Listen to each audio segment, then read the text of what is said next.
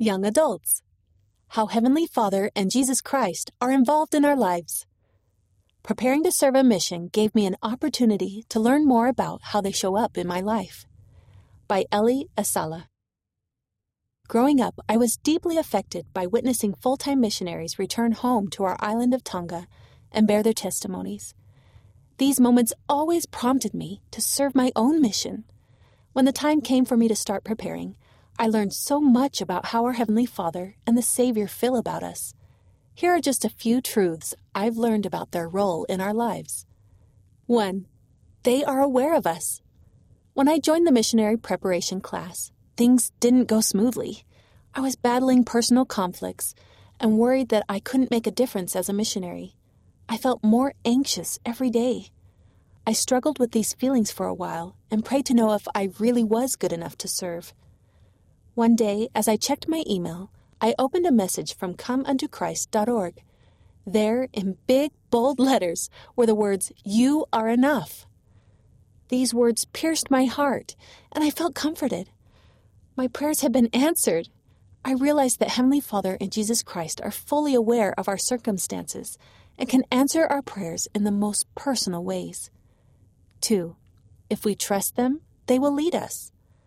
Even though I wanted to serve a mission, I was still struggling to make the decision. I had a lot of personal desires that would have to be put on hold if I served. I was starting my freshman year at university. I was hesitant to leave important friendships behind, and I had always planned on joining the Tongan Armed Forces. My brother had also recently died by suicide, and the grief I felt made it hard to move forward. I often wondered, is serving a mission really right for me?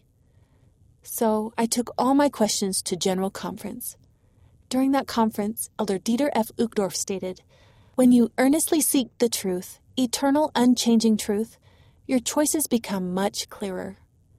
I felt the truth of that statement.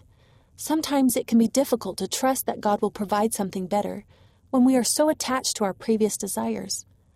But through fasting, prayer, and messages from General Conference, I personally learned that when we trust God, we will often see that He is leading us to greater opportunities and blessings than we could have realized on our own.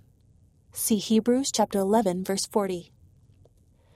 Just as God provided for the Israelites in the desert when they regretted leaving Egypt, see Exodus chapter 16, verse 3. And just as He led Lehi's family across the wilderness to the promised land, see 1 Nephi chapter 18.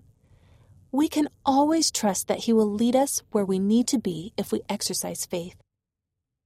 3. They still provide miracles.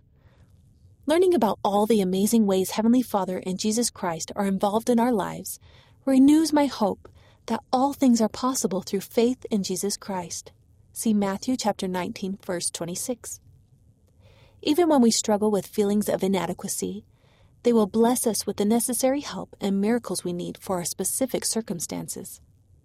Despite my fears, God blessed me with the miracle of confidence to serve a mission. Through living the gospel of Jesus Christ, we can find peace and miracles in our lives as we strive to follow Him on the covenant path. By making and keeping covenants with Heavenly Father, we are bound together, as President Russell M. Nelson has taught. And because of our covenant with God, He will never tire in His efforts to help us, and we will never exhaust His merciful patience with us. Each of us has a special place in God's heart. He has high hopes for us. As we seek Heavenly Father and Jesus Christ, we will see their miraculous influence in our lives. Preparing for a mission revealed to me how much our Savior and Heavenly Father appreciate our willingness to sacrifice for their cause. I have seen how giving my time, talents, and heart to them really does help me maintain positive spiritual momentum and overcome the world. I believe with all my heart that there are great blessings that await us when we willingly serve the Lord. The author is from Nuku Alofa, Tonga.